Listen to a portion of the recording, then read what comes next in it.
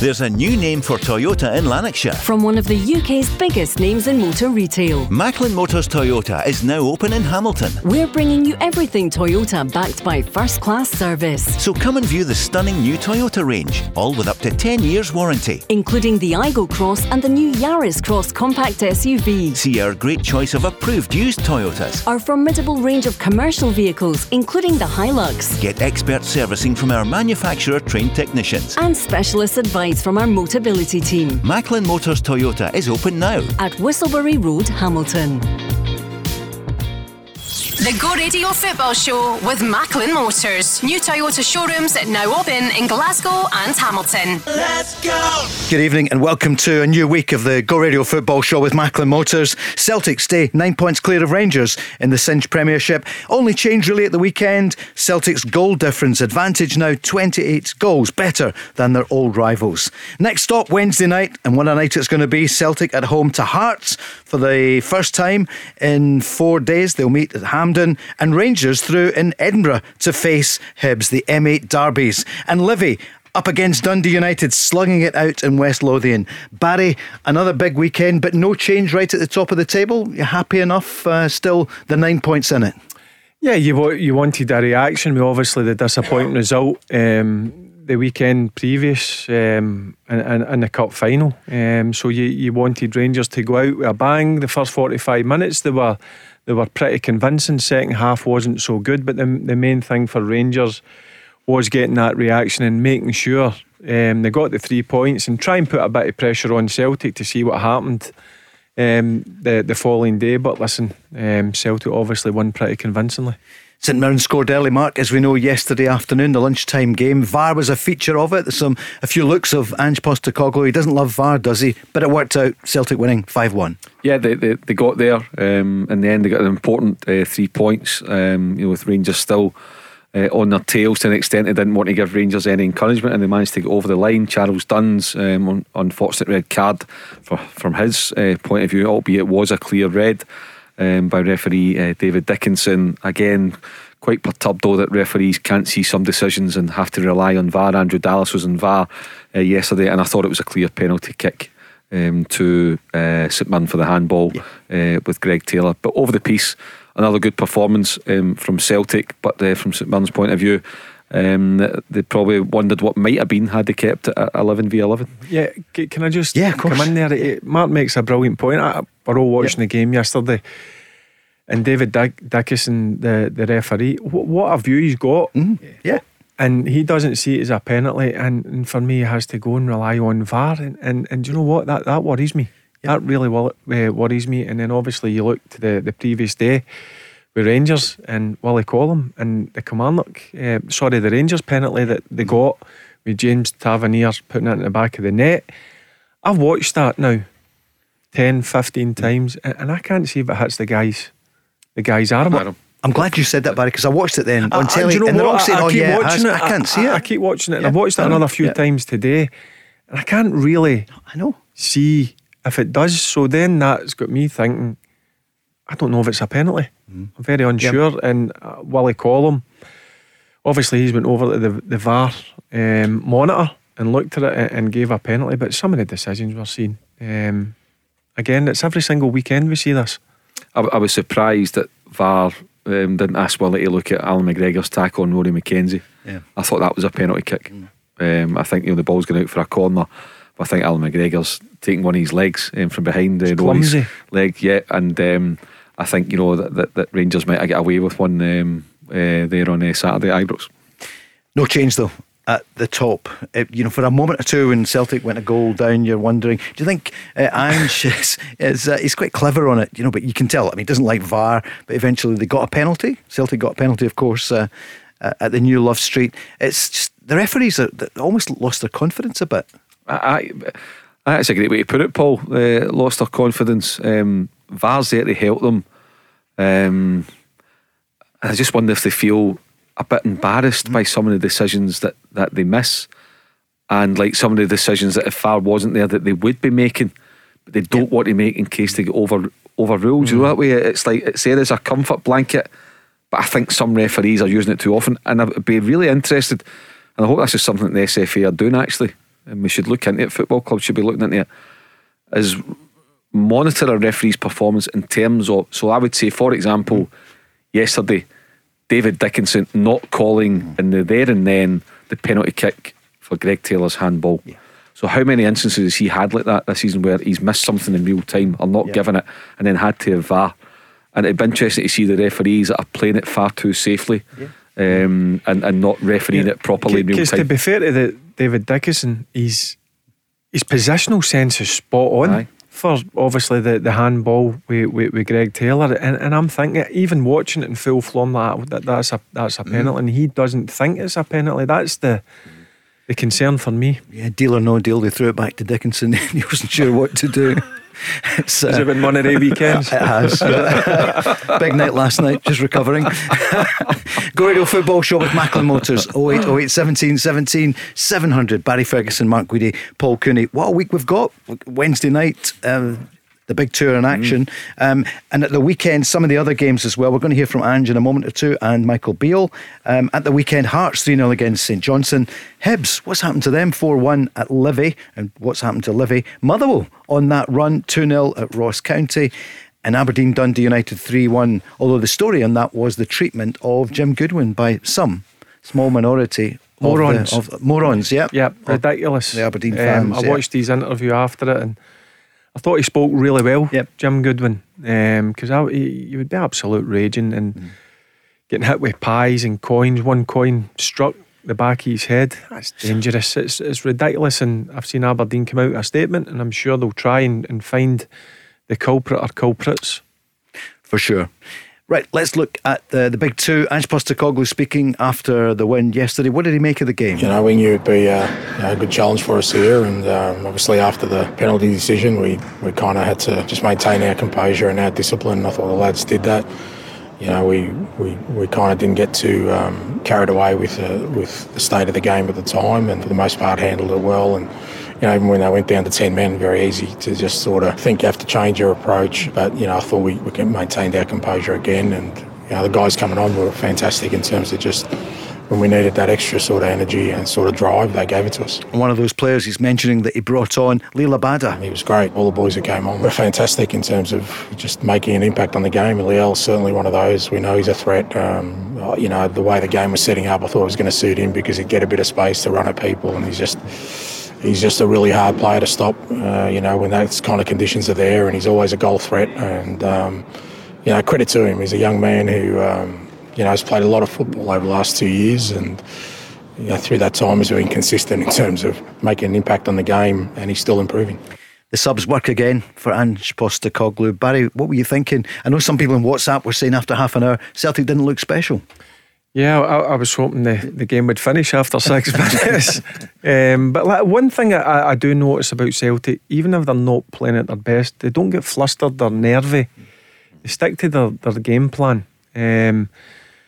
Obviously the sending off does help with Charles Dunn. He makes a bad mistake with the back pass back to the goalkeeper. But listen, what one start was once you get the sending off, Postecoglou's obviously went in the second half. He's made a change and they come out and basically the steamrollered St Mirren, no doubt about it. And the changes again, as I said, they make a difference. Guys come off the bench and score goals and create goals.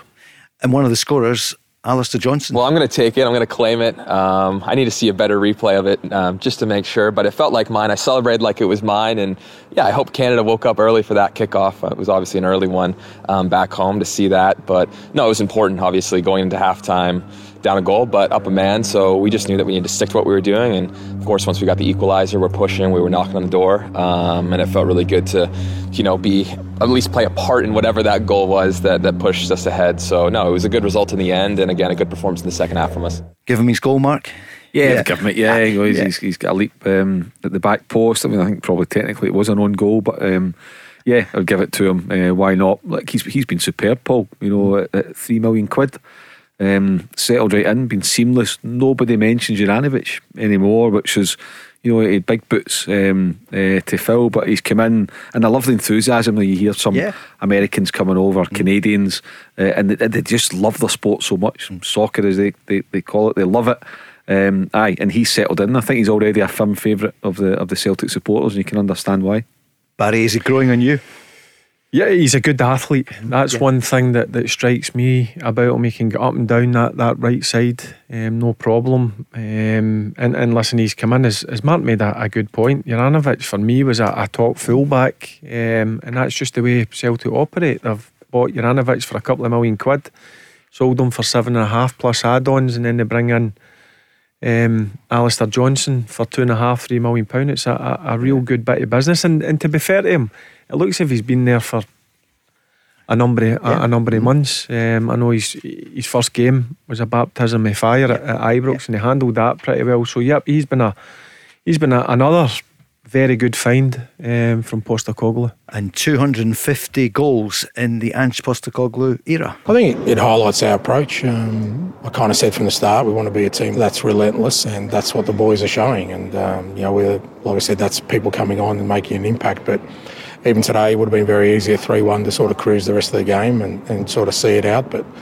it's never in the minds of these guys, and irrespective of the balance of the game, they're going to keep going to the final minute, and I think that's why we're scoring so many goals. Mark, the points difference hasn't changed. The goal difference widens just a bit. Yeah. Well, is that about 90 games? I'm just trying to think. They're 250 goals, many games. Is that about 90 odd games? It would be maybe. Will be, I would think. Close to that. I'll double check. Yeah. But give me homework. 250 goals. And I heard the stat yesterday. Very impressive. In 20 months in charge, 21 months in charge, whatever the games are. So that is some going, and it does show you what they're all about. Look, Celtic might drop 3 or 4 points. They might, but they're not going to drop anymore. I'm very, very confident Celtic will be over 100 points this season when the curtain comes down on 38 games, which is some going. And for Rangers, they need to keep going. It's all about the next game for them. Both of them have got tough games in midweek, but I think Rangers in particular going to Easter Road. Hibs are rejuvenated, they're winning games, they've got a wee bit about them, they'll certainly be confident getting into the game, and it'll be a big test for Rangers. But for Rangers, Paul, of course the remaining 10 league games are very, very important for them, because you don't give up until it's arithmetically impossible. But it's the Scottish Cup. The Scottish Cup is absolutely vital. Raith Rovers a week this weekend, coming on Sunday. That is so important to retain a bit of silverware and show that you're under the new manager, that you're going in the right direction. Let's hear from Michael Beale then after Rangers' 3-1 win against Kilmarnock. It was a game of two halves, wasn't it, Barry? They were completely different in the first 45. Yeah, and that's a problem that you've identified, that they can go and show real quality for parts of the games, and then other games it looks as if they're a total different team. They did play some real good stuff. Raskin in the middle of the pitch, and Ryan Jack sorry, got to be honest with you, I thought he was excellent. Sholak got his chance, and to be fair, that's one thing I've always says about him. When the ball comes in, he's not really a link-up player, but that's something that I've seen that he had improved on over the last few weeks. Here's the manager's take on the game. Played really well first half, good energy in the team, I thought. Dropped off second half. It's clear that maybe Ryan Jack and Nico, it took a lot out of them.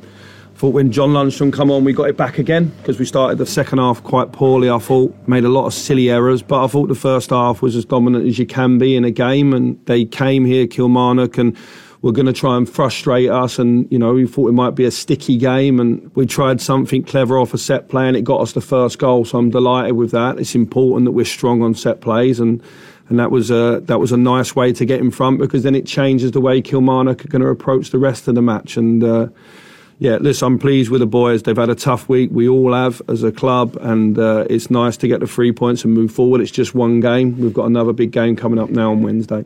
I guess, Barry, it does take time, after an Old Firm defeat. I'm afraid that you're a big club where there's expectations, and you're going to get criticised if you don't win trophies. They've got to handle that, Paul. And the best way of doing that is having a reaction and going and winning the next game, and that's what they've done. But when it really matters, and that's something that I'm sure will be in the back of Michael Beale's head, is when the pressure's really on, they need to win these big games. And as Mark said, and I said last Monday, the Scottish Cup, they don't need to, they have to make sure they retain that. Mark, there was a banner at the weekend again, and it's the board that are getting it now from some of the Rangers fans. It's just, ever since the decision by Michael Beale in the Partick Thistle game to give Partick Thistle that goal, there just seems to be a bit of a disconnect. And then obviously losing the cup final to Celtic is really, taking that on to another level. But there's always a way back. But I just dread to think what it's going to be if Rangers don't get a trophy this season. But looking at it now, Paul, beyond that, in terms of the players, I've always felt for a number of weeks now that Alfredo Morelos won't be part of the plans next season. Although I think there's a great appetite from within for several reasons to give him a new contract, or certainly at the level that he'd be looking for, and I totally get that. I agree with that decision. And I think now the way the kind of narrative's going and some of the things that have been said, I don't expect Ryan Kent to be there. So I think we're entering into the last couple of months of Ryan Kent's career as a Rangers player. But from that, you need to go and try and find a positive. And for me, if I'm Ryan Kent and Alfredo Morelos and whoever else, Ryan Jack, Scott Arce, whoever else maybe, in the final few weeks of their Rangers career, go out with a bang. June the 3rd, Hampden Park, go out with a bang, go out in a high to finish off the Rangers career. But I think certainly the kind of big two out of contract guys, Kent and Morelos, I don't expect him to be there next season. And we know the rumours today that Leeds again have approached Ryan Kent's team, his agents or whatever. Remember they wanted him 2.5 years ago. Pre-contract talks also with Burnley reportedly happening. Chris Company could be bringing them up and maybe want Ryan Kent there. Paul, if you look at for example, if Burnley get promoted or Leeds, anybody, but particularly at Burnley, if you're looking at a Ryan Kent, you're getting them for nothing. And you're going to give, for talking sakes, £2 million a year, which is a lot of money, 40 grand a week. But at that level, it's not. You're getting a player at maybe 26, 27 years old who should be doing well. I think of view him as a squad player. He's a kind of guy you see he's going to go and start 35, 40 games. But he's a very, very good squad player to have. So yeah, I can see the attraction for English Premier League clubs with getting Ryan Kent on a free. You wouldn't be surprised if Vincent Kompany wants him. Rangers fans must be fed up hearing about this and the contract about Morelos or Kent, and they just want to know what's going to happen. I've changed my view, and listen, you're allowed to change your view, but when I just kind of took a step back after the game last Sunday, and I kind of went over things, and sometimes it's better just to part ways, start afresh, and I think that is the best route for Rangers with Morelos and Kent, because it's been talked about for the last 24 months. That's all we've heard about contract talks. They're running their contracts down. It's clear that's one of their intentions, or both of their intentions. Where, for me, Ryan Kent, I think he's a very good signing and a free transfer. No doubt he'll have a fair bit of interest. Morelos, just disappointed because, I like him, and I think on his day he's a very good striker, but I'm seeing it 1 in 5 games. For me, it's got to be 4 in 5. Yep. So I just think now it's the start of Michael Beale now making some big decisions, and I think they're the two it's been spoke about, and I think you'll see them move on in the summer. Because he wants and deserves a United club, because he only came in 3.5 months ago and he knew it would be a huge task. I'm sure in an ideal world he would like to keep them, they were firing on all cylinders and they were desperate to stay, but it's just the way it is, and he's got to now go and replace these guys, because it is big positions. They're difficult to find. We've spoke about goalkeepers, we've spoke about number 9s. Number 9s is the hardest one. I know Sholak's there, but I still think they need somebody even better. Yeah, they do. There's not a title winning number 9 at the club. They need to go and find one. They need to go and find somebody that, as long as you get a bit of luck with injury and stuff like that, the best quality they can, that's going to go and bag them their 22, 24 goals a season. I want to ask you about that after the break. Before the break, he spoke about the fan unhappiness. He knows. Listen, the fans are entitled to make their feelings known when they do. They support the team at other times fantastically, and listen, they pay their money and they come. We'd be a lot worse off without our fans. I think that's fair to say, but I would like it that we was all together, but I understand at times there's going to be discontent when we lose a cup final in the way that we played. I think in the days after, you are going to see a reaction from the fans. It's important you see a reaction from the players on the pitch, and I thought certainly first half, but for majority of the game at the weekend, we got that, and that's all that the players can do, and I've got to try and keep all that away from them. That's my job, and the other things I can't really control. The Go Radio Football Show with Macklin Motors. Brand new Toyota showroom in Kennishead Road, Darnley. Let's go! Go Radio Football Show starts 5 o'clock every Monday with Barry Ferguson, Mark Guidi, Paul Cooney. Barry, how did it go at the weekend? You were in Musselburgh here on Friday evening. A great night, someone's been on saying, apart from the fire alarm and the early exit. Yeah, it was good that I was along with Kevin Thompson, who I hadn't seen for a while, so it was good to catch up with Tomo. The night was going really well. We had a wee break and then we went on stage and somebody was smoking a vape, I think, in the toilet. Oh no. And the fire alarm went off, so we got evacuated and the night finished at 10 o'clock. So yeah, enjoyed it. I was looking forward to the last 30 or 40 minutes or so, but obviously we get escorted out the premises and we were told that was the event over. So disappointing for the people who turned up. So I'm sure I'll get back along and catch up with them. But it was a good crowd, to be fair. Good atmosphere and a good reaction. One of the crowd have been on. They've emailed us saying Barry spoke very passionately about Rangers. He is exactly what we need in the background staff. A bit of steel with high standards, and he knows what it means to be a Rangers player. Far too many passengers in the team at the moment in the squad. Major clear out from the boardroom to the academy. That's what he feels, this person. Yeah, I got asked about the board situation and I said straight away, I know Douglas Park pretty well, and I'm not just sticking up for him because I know him, but he has put his money where his mouth is, and I'm sure, and I don't know if Mark will agree and you'll agree, I think if an investor comes in from the Middle East, say, I'm just for talking's sake, and is willing to invest in Rangers hundreds of millions, I'm sure Douglas Park would step aside and allow that to happen if it was all good to go. There's no doubt in my mind about that. Mark, do you think at some point the Qataris or the Americans that was just an example Indeed, I was using. Yeah, for Rangers and Celtic, because there was a chat last week. David Lowe, a football analyst, was on and talking about the possibility that one day Celtic could be a target as well.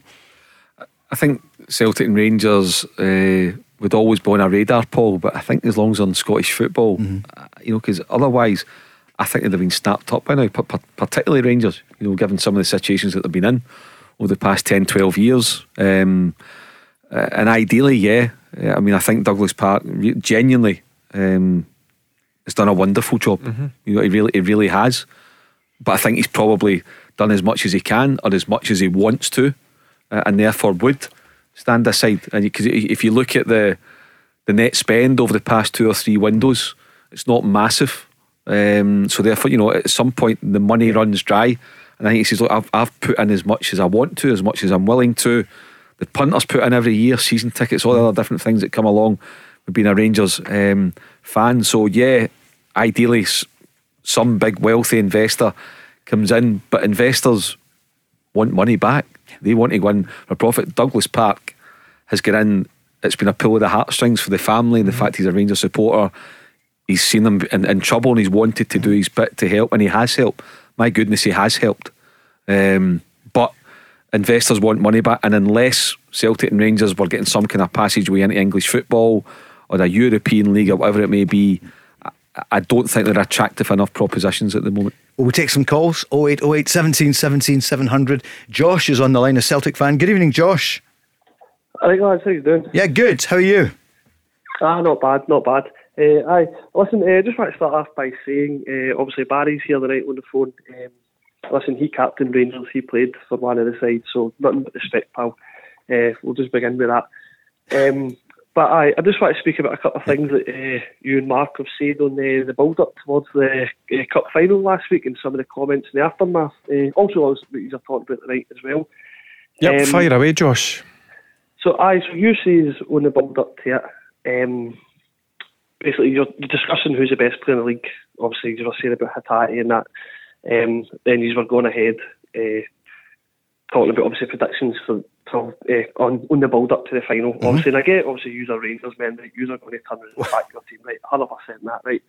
But Barry is, obviously he's a Rangers legend. Aye, so that's what I'm saying. So I just want to say basically on the aftermath of the game, and then obviously you're speaking about the night about that a big investor coming in and such. I just feel like, well, for one, Celtic haven't had the respect because after the game it was, where did Beale go wrong? What did Beale do wrong? He picked the wrong selection, or so and so was Tillman was injured, this player didn't live up to it. But the couple of days prior, you are saying Raskin's going to be the next Barry Ferguson for Rangers. No. Then you are saying Alan McGregor's still looking sharp and he's still got another 12 months in him. Mm-hmm. Celtic scored 2 tap-ins. This wasn't 40-yard screamers that time Peter Cech wouldn't have got. I mean, this was tap-ins right in front of him. Any goalkeeper worth their pennies was stopping the shot right in front of them. I think you are drifting off into obscurity. And the reason I'm saying this is because all week, all we heard was, Rangers are going to do this, Rangers are brilliant, Rangers have made a couple of signings, done this here or there, right? Josh, I think you hear what you want to hear. Yeah, can I just say regarding right after the cup final, Josh, I said Celtic were more streetwise. The better side won. The midfield three of McGregor, Hatate and Moy ran the game for the last 15-20 minutes of the first half and probably the first 10 or 15 minutes of the second half. That was That was when in the Sunday straight after the game when I was on here with Andy Walker. That was my outlook in the game, and that was me being brutal honest. In terms of Alan McGregor leading up to the game, we got asked a question about Rangers putting money in towards a goalkeeper, whether that would have to be £2 million or £3 million. Mark made the obviously the comment before me, and I agreed with it, that why would Rangers go and spend that when I think Alan McGregor's still got another good 12 months in him, and waste the money on a goalkeeper and put it towards a number 9, which is going to cost a bit of money. So that was my comments. Mark, you've been around for years. Josh sees it through Celtic eyes, and he wants to just hear about Celtic. I think that's what you're saying, Josh.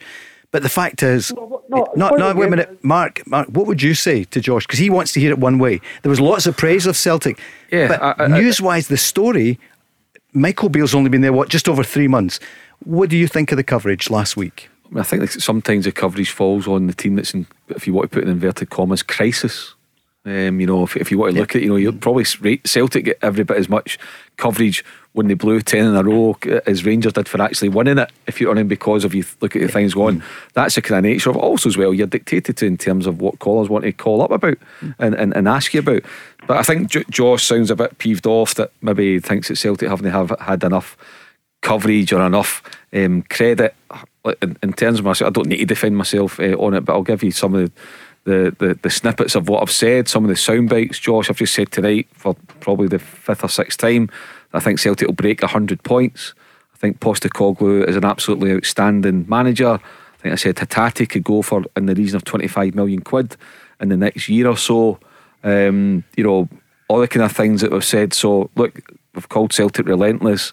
They're brilliant. I've told them that the lead's tied up. I tipped them to win the League Cup last week, so I don't need to justify myself, but Josh is entitled to his viewpoints, and I've certainly absolutely 100% given Celtic lots and lots of credit, because by the way, if you didn't, you'd be in denial. You'd be cheating yourself as a journalist and cheating this programme, as Barry has as well, given Celtic plenty and plenty of credit. So you've maybe just not been listening to enough programmes, Josh. I don't know. Josh, what have you got positive to say about your team?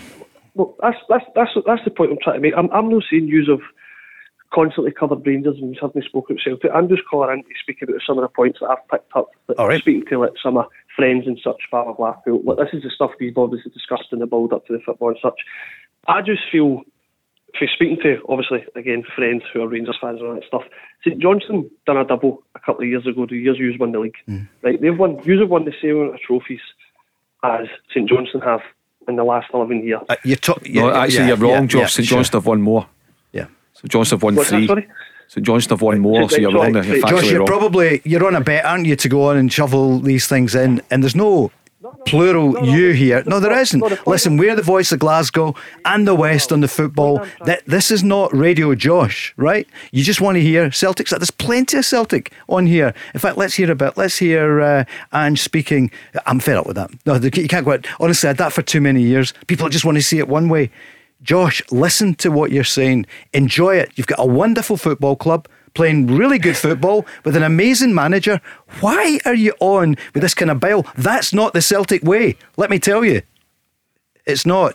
Also, can I just say one thing I was going to say? Do you know what? Josh, It's hard for me on a Monday to sit here and speak about how good a manager Postecoglou is and how good Callum McGregor or Hattati or Moyes been.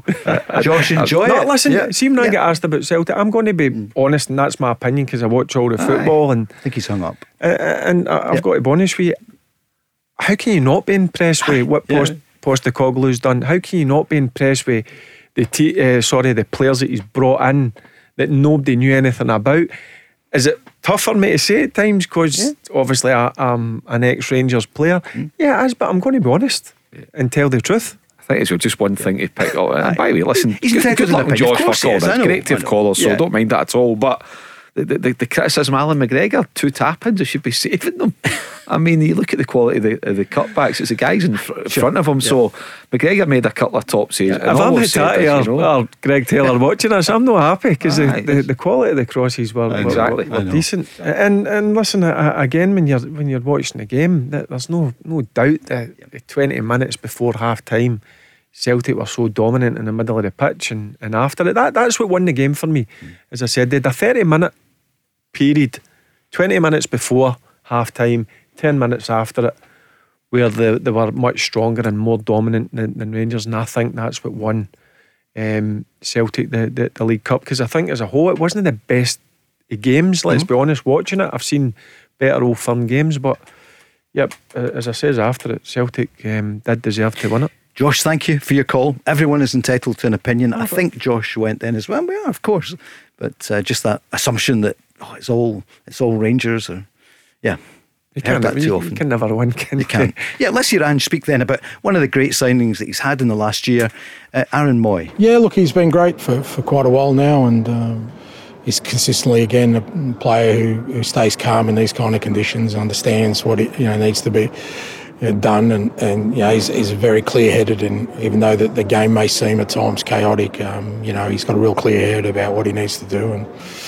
I'm sure from our perspective it gives us sort of further impetus to finish the season strong. And here's someone that also joined just a few months, in fact it was only January when you think about it seems much longer. Alistair Johnson, his assessment of Celtic's 5-1 win. We definitely struggled, but at the same time it was great. I think our veteran leadership kept us just... Is he allowed to say that? Celtic struggled? Josh won't like that. Alistair Johnson saying Celtic struggled. What did he say after that? I know, I'm going to play it. We definitely struggled, but at the same time it was great. I think our veteran leadership kept us just... Don't let anyone kind of get off the script. Just keep playing our game. We're going to create chances, even if it's not working right away. And we stuck to the script. We stuck to the game plan, and it paid off. And I think that's a credit to the manager. Just keeping everyone level-headed at halftime, and to the older guys in the pitch, like Cal, Joe, just keeping everyone focused on what we needed to do. And you could tell we just kept playing our football, kept doing our things. And of course, once our subs came on, made a difference, raised the level again. And then, once you got that first one, we knew we were going to get the next, and we kept going. So, in the end, it was a very good day. Veteran leadership. If I'm Cal McGregor, I'm going to give him a wee ding. Joe Hart, I can see. I don't know what is Big Joe, 34, 35? 35, I think. Veteran leadership. He's getting one, isn't he? What age is Callum McGregor? 30? 29. 29, yeah. 30, yeah, I'm sure. A bit of leadership at night, Paul's been quite fiery tonight. He's no messing about. I like that. We'll talk about that. It's about time you stood up. Very good. Mark, I'm not sure. Yeah, I lost where I was going with that one there. They are relentless, aren't they? When Celtic get on it, and I know there were people that began saying first half hour, I'm not so sure. But when they get going, relentless. I don't know how many times I've said it, and it's turned into a kind of motto that Ange Postecoglou and the Celtic fans have picked up on. They don't stop, or we never stop, as he says it, and it's true. You can't deny it. It's been quite incredible, and we'll say it again, and we've said it many times. From you look at what Ange Postecoglou inherited. It took him a couple of months to try and get going, because to impart his ways, not only into his players but into his staff, because he'd never worked with those guys before. So they had to get to know him, his way of working, to implement his plans on a daily basis. And then the players, the signings, and you look at it, as I said last week, Paul, it reminds me of the power that he has and the way they're going. It's like the Martin O'Neill era. You look at what Martin inherited. If you give the right person the power of the football club to make the right decisions, then that's what you get. That's what you got under Martin O'Neill. That's what you're getting now. That's what you had for the first 18 months to 2 years under Brendan Rodgers. Then people started meddling and interfering and not backing him the way he should have been backed. Because you look at Brendan Rodgers, I know this, some Celtic fans probably will never forgive him for the way he exited it. And I kind of understand it, albeit I totally get where Brendan Rodgers was coming from. But look what Brendan Rodgers inherited to where he took Celtic. It was absolutely incredible. When you talk about Ange Postecoglou, who's sensational, Brendan Rodgers had an invincible season. Didn't lose a game. Back-to-back trebles, then left the club with probably 8.5 trophies in the bank until Neil Lennon came over and got that over the line, etc, etc. So look, it's been absolutely sensational under Ange Postecoglou in the past 18 months. And across the city, you see what happens. We can't have two teams, at their best. We see the protest there on Sky at the moment, Barry, for the Rangers fans. We're just looking, we talked about it last week about the changes. Celtic have got one out of contract in the summer, and it's Connor Hazard. For Rangers, Scott Arfield, Stephen Davis, Philip Hollander, Ryan Jack, Ryan Kent, Alan McGregor, Alfredo Morelos and Malik Tillman. We're going to speak about that and more about Celtic too next. The Go Radio Football Show with Macklin Motors. Book your service, MOT or repair online today at macklinmotors.co.uk. Let's go! I've only had the option of Alfredo really as a number 9 since I've come back in, fully fit. So it wasn't a choice of picking between them really. Today I've decided to go with Tony because I felt his personality and training, his energy was worth a start. And I wanted more energy in that position today. And obviously he didn't play last week, so he's not carried the same amount of weight as maybe the boys that have played. And I thought you'd see that in his performance. We've got 2 more games this week. There's no other reason for leaving Alfredo out than I want to give Tony a go. And I thought Tony played fantastic. If that's the boy that was fully fit at the start of the season and doing well, then I haven't seen that until today. So I'm delighted for him on a personal level. So Michael Beale there speaking about Cholak and speaking about Alfredo Morelos. George is on the line, 0808 17 17 700. Hi George.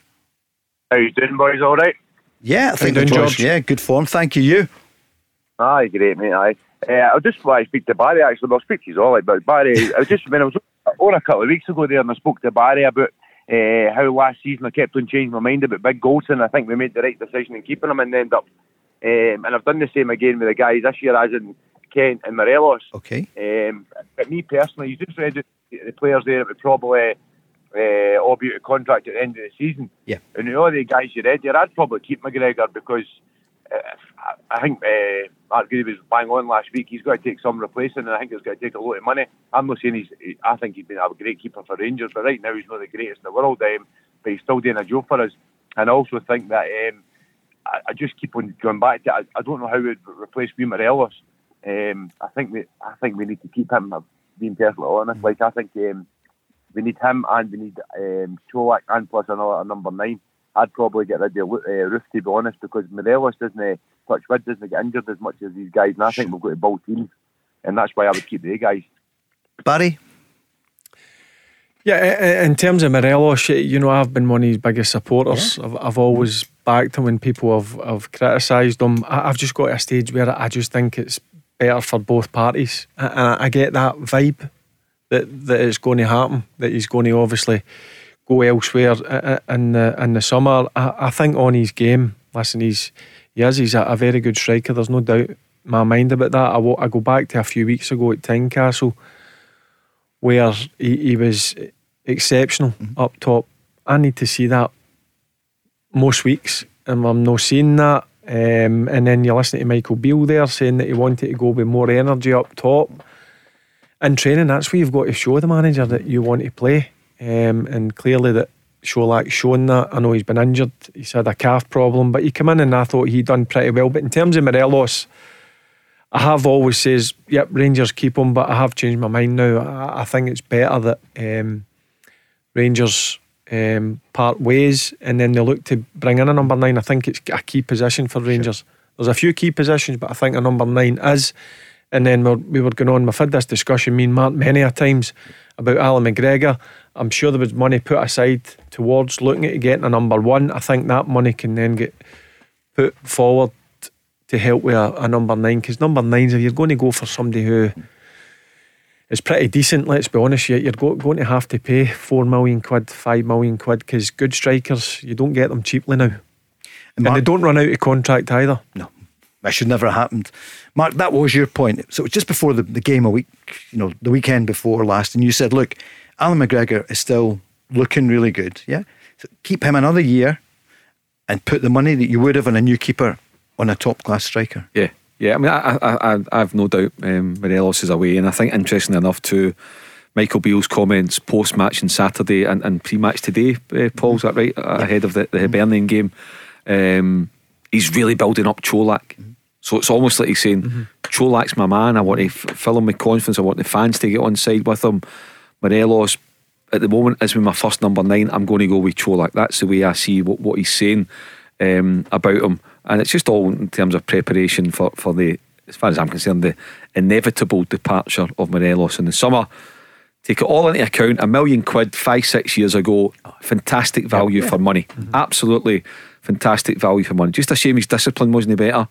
His level of fitness, his application could and should have been better, but that's what you get when you get somebody like Morelos. But over the piece, he's been great value for money, and it's not Morelos' fault or Michael Beale's fault that the situation is now where he's running down his contract and they haven't cashed in him. That's all by the by now. In terms of Kemar Roofe, I think Kemar Roofe is a brilliant footballer, really intelligent player, but his attendance record is just not good enough. You can't carry that anymore, Paul. However, the challenge for Rangers is going to be, he's on top dollar, one of the probably in the top 5 earners in the country. He's got another year, hasn't he? Who's going to take him? Sure. And it's nothing to do with his ability, and it's not a criticism of him. He's been very, very unlucky with injuries, but who's going to take him off your hands at that level of wage? That's going to be the challenge for Rangers. Yeah, they need to get to the bottom of this Kemar Roofe problem. It's his calf. There's no doubt this has been an ongoing problem. I know he got the shoulder injury in the semi-final, but over the piece, I think the last 18 months or so, it's been this calf issue, and Rangers really need to sort it. I agree with Martin. I've always said it about Kemar Roofe. Kemar Roofe is a top football player. There's no doubt about it, but the only problem that for Kemar Roofe and the Rangers fans, that they're not seeing enough of him, and that's what you want. You want to see top footballers fit and available. So I hope now, from now until pre-season, Rangers go and try and do whatever they can to try and get to the root of this problem and try and sort it. George, have you changed your mind about Morelos? No, I really want to keep it. I think our managers actually turned around and said they want 3 strikers. And I think he was come down to, I came at Barry saying that it's awfully hard to get rid of a player when he's still got a year or 18 months left in his contract. But I think sometimes you're better with the devil, and I think me personally, I would go and do everything I could to keep Morelos. I wouldn't give him funny money, but I really would. And I would go for Kemar Roofe away out, because like Barry said, his attendance record is terrible. I think he's the best striker at the club, don't get me wrong, but it's taking a gamble, Barry. I don't think our club's in a position now to take a gamble on another player going into pre-season and praying to Lord he doesn't get injured in the Champions League qualifiers in the first couple of games of the season next season. There's been too many, George, haven't there? I agree with George. Sure. See, the summer, it's a massive summer for Rangers. I think Michael Beale knows that. When you get sound bites from him when he's doing his media work, and you can tell that it's he knows. I think he mentioned it last week. Was it 4 or 5 starters he needs to bring in? So there's a lot of work for Michael Beale, Ross Wilson, to go and find these players. Because listen, I'm genuinely when I say that, I'm genuine when I say this. Good players very rarely come out of contract. Very rarely. What would you do with the man on loan? George, you first. Malik Tillman. Here was the manager asked about him for the game with Hibs. It's an option, but obviously priorities, and the team play well today, so who are you taking out? So that was his question. So it's quite a very short answer. George, what's your take on it though? Would you sign Malik Tillman? 100%. I would definitely sign the lad. I would try and find the money for somewhere, and I ken how they're saying it's £5 million or something like that. I think they paid $7 million for Kent. It was paid over 3 years or something like that. So they can get some kind of deal like that. I think I heard Barry saying a couple of weeks ago they'd probably double his money in a season. I think the lad is really, really that good. And like you were saying earlier on, I think it was Mark actually said it last week, the players that's going out of contract for Rangers, I'd probably let them all go, if I'm perfectly honest, apart from, like I say, Morelos and McGregor. And that's got to free up £6 million in wages. So that's got to bring in a couple of players. But I think we're going to have to spend the money to keep Malik Tillman. I just think the guy's got to be a class act for us. And with him, we can't really in Raskin in the midfield. I think you're building a team around about the guys really, and then big Kolak up front. I think you've got the makings of a half decent team. I can we were terrible on Sunday, last Sunday, in the cup final. Realistically, I hate to say it, but we could have probably been doing 2 or 3 nil at half time. They probably should have been doing 2 or 3 nil at half time. But me personally, looking at players we've got, and how I think we're maybe, like Barry said there, 2 or 3 starters away from having a half decent team. So I'd definitely buy the laddie and build the team round about our midfield.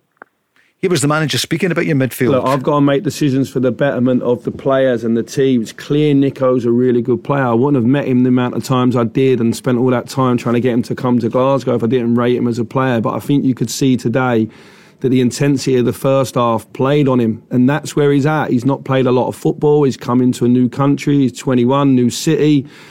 He's learning a lot, the intensity of training and the intensity of the games. He's got to get up to it. And I thought he was really, really good first half. I thought he was excellent.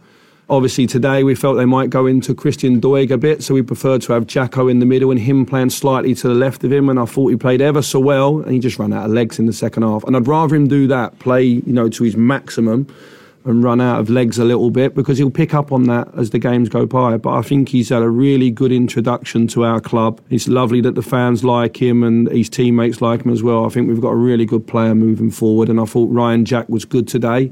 Just got to be careful around them yellow cards, Ryan, because he always makes my heart skip a little bit when he gets one. Guys, Raskin's so young. Listen, that's what I like when managers give you that wee bit of tactical detail as well. So he's given you an insight into the thought process of his team selection. We thought the ball get played into Doidge a lot, so therefore put somebody in to try and help manage that.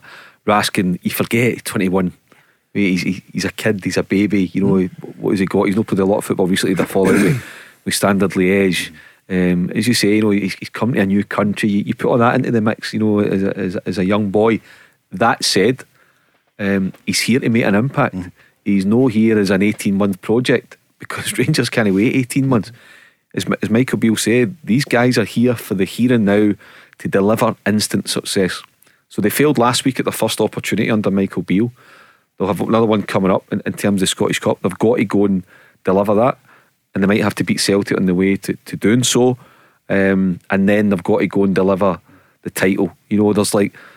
For me, there's 3 massive things in the horizon in the next 15 months. And if you fail at one of them, you're going to struggle. Really, really going to struggle. First one's the Scottish Cup. Yep.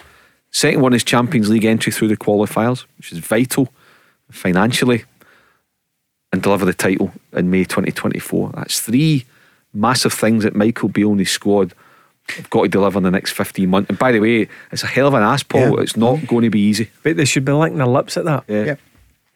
That's what it's all about. When you were saying that, I was I'm ready to rock here, ready to go. But in terms of Raskin, I think they've found a very good player there.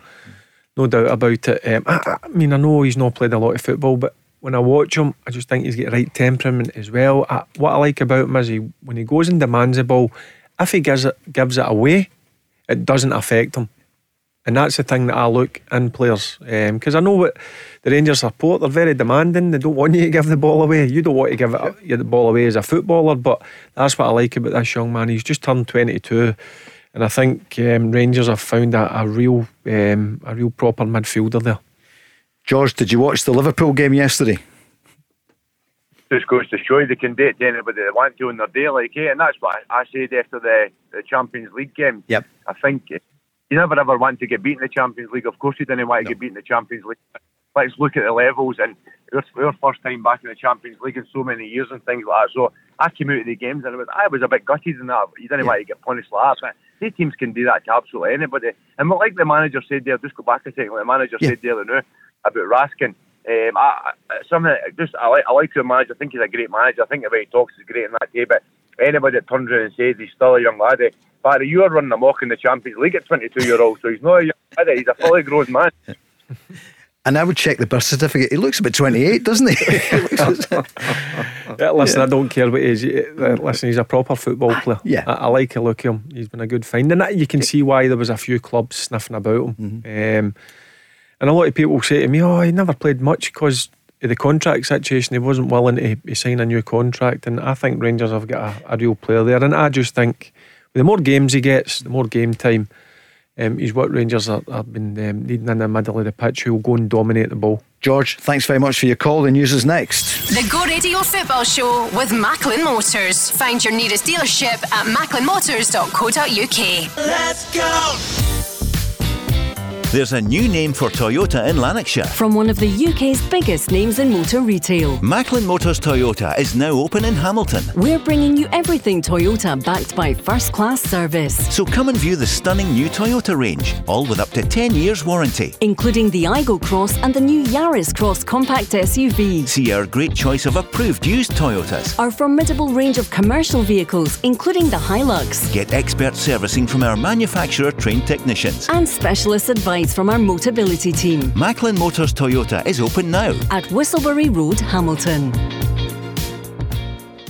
The Go Radio Football Show with Macklin Motors. Brand new Toyota showroom now open on Whistlebury Road, Hamilton. Let's go! Non-stop football continues. Remember, Wednesday night there's Celtic up against Hearts, Hibs against Rangers, and Livy against Dundee United. Both teams having Livy on a poor run, and Dundee United now, it's decision day, Mark, isn't it? They need to start getting points or they're going to be anchored right at the bottom. Yeah, they're going to be away. And Paul, you look at it again, the goals that they conceded, particularly the first one. I mean, mind you, what a finish for Duke, right enough. I mean, the cheekiness of it, but incredible. But that's why you're bottom of the table. You've got to cut out those mistakes, clear your lines. But the goalkeeper again, to be honest, one of the goals at the second goal, or the third goal, but it just Jim needs to get them going. Livy are on that run, but as I've said many times, out with Celtic and Rangers and probably Hearts, every other team, Paul, will go 6, 7, 8 games without a win, and I just wonder if Livingston will get into that wee spell, and then they'll need to try and get it back together again to get their top 6 spot. But if United are going to give themselves a proper chance of staying up, they have to get at least a point on Wednesday night away from home. And Barry, what about Motherwell? The last 3 weeks under Stuart Kettlewell, it's phenomenal. Unbelievable change. And listen, that's what a win does for you. The win against St Mirren, I think it was 2-1, gives them a bit of confidence. Then they go into Hearts, who at that time are flying high, and they deserve to beat Hearts. And then they go up to a place like Ross County. Their previous game, they battered Dundee United 4-0. So I'm thinking to myself, that's either going to be a draw or Ross County will just sneak it. But what a turnaround in Motherwell. And listen, it's down to one man. It's Stuart Kettlewell. What a job he's done since he's come in. But winning does breed confidence. And now they're looking up now. For me, Motherwell, they're looking to maybe try and break into that top 6. I know there's 7 points or so, I think it is, off St Mirren at this moment in time. But if they keep this wee run of form going, you never know what could happen. And has Barry Robson done enough to be interim manager till the end of the season for Aberdeen? I think you've got to give him it until the end of the season. See, you mentioned the bounce back, new manager. It didn't work for Dundee United. I think he deserves it, Barry, doesn't he? Yeah, and he's got an experienced head beside him in the touchline. And Barry knows the club inside out. He's worked, I think, the under-20s. So, for me, give him until the end of the season. I'm sure Aberdeen will interview a few managers, but then... And the other side of that is just keep an eye on how Barry Robson's doing, and he's getting results, and that's the main thing in football. Mark, in the Championship, Owen Coyle would be disappointed. Queen's Park 2 up against Morton, ended up 2-2, and Dundee went to Cove Rangers 2-0 win. Yeah, I mean, it's a topsy-turvy league, so hard to predict a result there, but Queen's Park looked very, very comfortable. 2 goals ahead, but credit to Dougie Imrie and Morton. I mean, Dougie Imrie's been absolutely sensational at Capello, for a young manager to go in there. Not a lot of experience. He had a good schooling at Hamilton Accies, learning part of that trade. But he's really taken it on. But Partick Thistle getting a win under Chris Doolan. It's so tight in there as it was last season. And Inverness putting themselves back in the hunt with a win at Somerset. 48 points at the top, Queen's Park. Dundee on 46. Thistle on 43, that's the Jags Thistle. Morton 41, Ayr United 40. So, and what about our own Stephen McGinn? Huge game for him tomorrow night. They won, but so too did Dunfermline at the weekend, and they play tomorrow, Barry. Yeah, and I see there's already, I think, around about 9,000 tickets sold for that. So, what a game that will be tomorrow.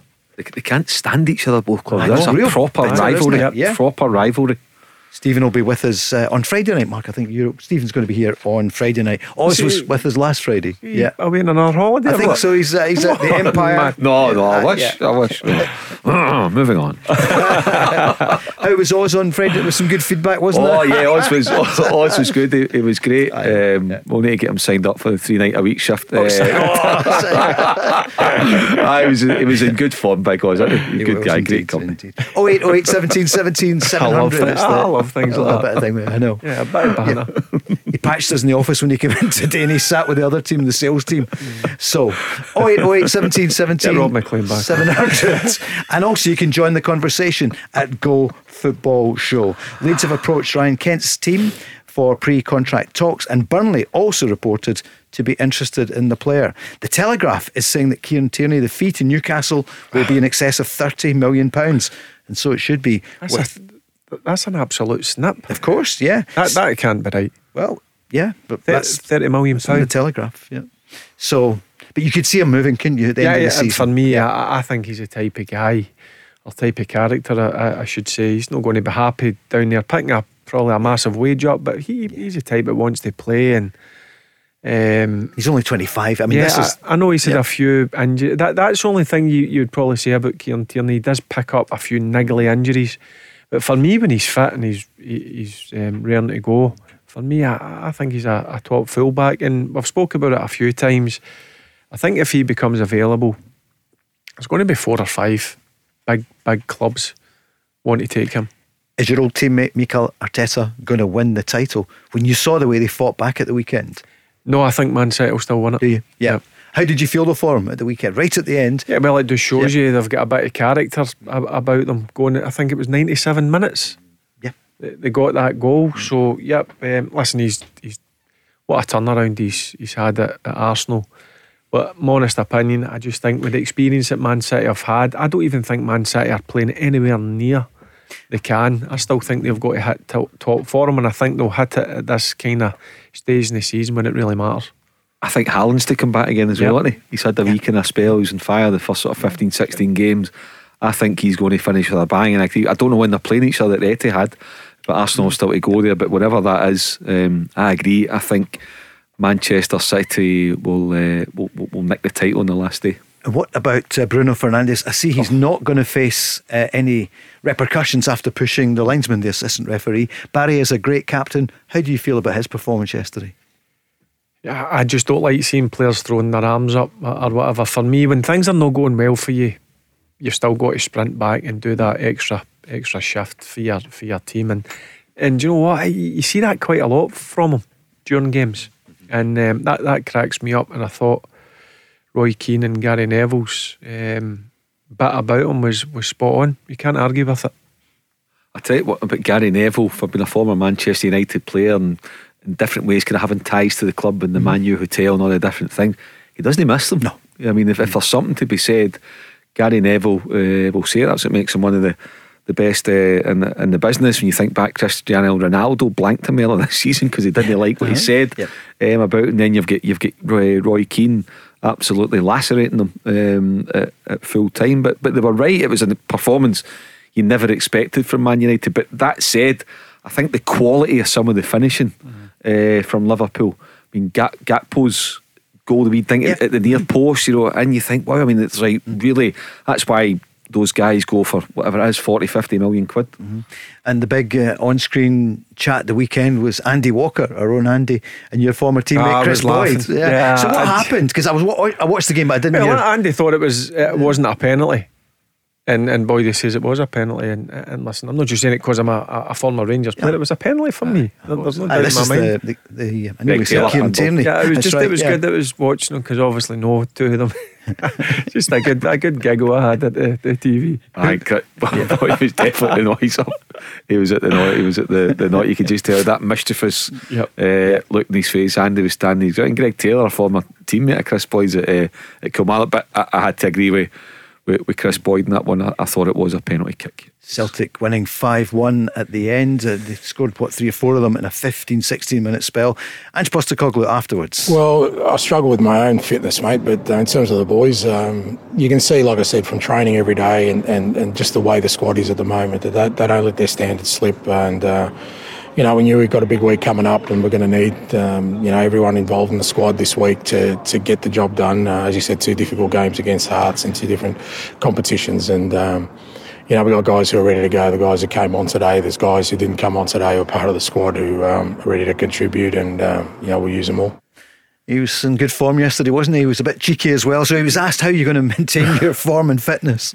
Yeah, listen, one thing about him, he's always honest, isn't he? And he's honest about that, because he's not the fittest. But one thing about his team is it's their energy levels. That's the thing again. You can say about playing good stuff. And yesterday, I don't think Celtic were anywhere near their best. I thought St Mirren were doing really well. 11 against 11. Obviously the sending off makes a difference, but I thought they come out, and sometimes people don't realise, and I've done it a few times, see, playing against 10 men when a team really sits back and defends, and quite a lot of teams work on that in training sessions. But one thing is, they move the ball really quickly, and they've got really high levels of energy, the Celtic team. They've got a lot of legs in the team. Yeah. Mark, he talked there about using the squad. Is he going to change things? Because it was the same team started yesterday as played Rangers last weekend. I don't think he will. No, Paul, I don't think he will. A question he'll have in his mind now in terms of Wednesday night is, Abada, does Abada deserve to start ahead of Maeda or whatever? But look, there's options. He must have a good case, do you think? What would you do? I would certainly start Abada now, but maybe he feels that his strength in terms of getting the 3 points, as it will be on Wednesday night against Hearts, or the cup game on Saturday night at Tynecastle, it's about what's best to go and win the game to get the outcome that you desire. But one thing at Ange Postecoglou, I believe, even though Celtic are 9 points ahead and effectively 10 because it's such a superior goal difference, I don't think he takes it for granted. I don't think he ever relays that message, as in comes into work this morning and he's sauntering about, and we're finding out the foot is on the gas every day at Lennoxtown, and so therefore he will pick a team that he believes will win it. And one thing I know about him, he's no shy to tell him to go again, because see if you're afraid of hard work, or see well, out you go, I've got plenty of options. So I think he'll pick a team on Wednesday night, the strongest, and if that means it's the same team that started, well, it's 8, 9, 10 games in a row, so be it. That's what it's Celtic for. Barry said earlier, you should be licking your lips at things like that. If you don't like it, you shouldn't be there. And they train apparently with real intensity, Barry. It's almost like a match. Well, I'm a big believer in, and I get learnt from an early age, you've got to train the way you want to play. And it's clear when you watch Celtic, it's high energy, isn't it? And listen, he's not scared to make changes. He made the change at half time. And people forget about Abada. I know we're talking about Raskin, just turned 22. Abada's only 21. He's still in that stages where he's going to improve.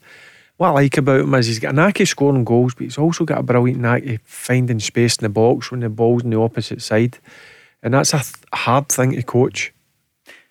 Here is Alistair Johnson speaking about the Israeli star Liel Abada. It's just so dynamic. That goes to show for all of our wingers, I think. They all pose just a slightly different threat, whether it's Dyson, Jota, James, whoever it is that we want to bring on the wing. Haxa, for example. Also talented and just a nightmare. I know as a fullback, when you go up against a winger for 60 minutes and they're running you ragged, and then all of a sudden a new fresh winger comes on who's just as good but poses a different threat, it's always a nightmare. So, I almost feel for the St. Mirren fullbacks, it's a tough job. Abada is just so direct, so clean on the ball, and does a really good job coming inside, linking play, and of course it's nice to see the wee man get on the score sheet as well. So no, I'm really happy for him. He's settled in well, hasn't he? Alistair Johnson's about 5'8". I love that. The wee man. But I forgot about that. But Barry's just nailed it there. Abada's 21, £3 million again. What a piece of business! And to come to a new country and have such an impact. He's had a wee dip here and there, but Celtic have got options to go and freshen up. But he's been sensational. You look at his assists, you look at his goal return, you look at his desire, best man knowledge, low maintenance, never a minute's trouble from him.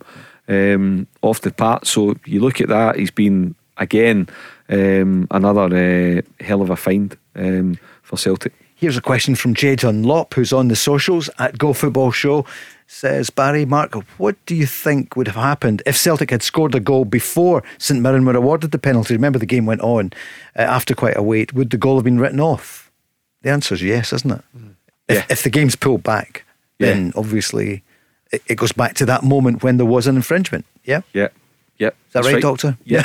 All play after that becomes redundant. Yeah. Thanks for that. 08 17 17 700. A bit more from Ange Postecoglou. You know, we knew it'd be a good challenge for us here, and obviously after the penalty decision, we kind of had to just maintain our composure and our discipline. I thought the lads did that. You know, we kind of didn't get too carried away with the state of the game at the time, and for the most part handled it well. And you know, even when they went down to 10 men, very easy to just sort of think you have to change your approach. But you know, I thought we maintained our composure again, and you know, the guys coming on were fantastic in terms of just when we needed that extra sort of energy and sort of drive, they gave it to us.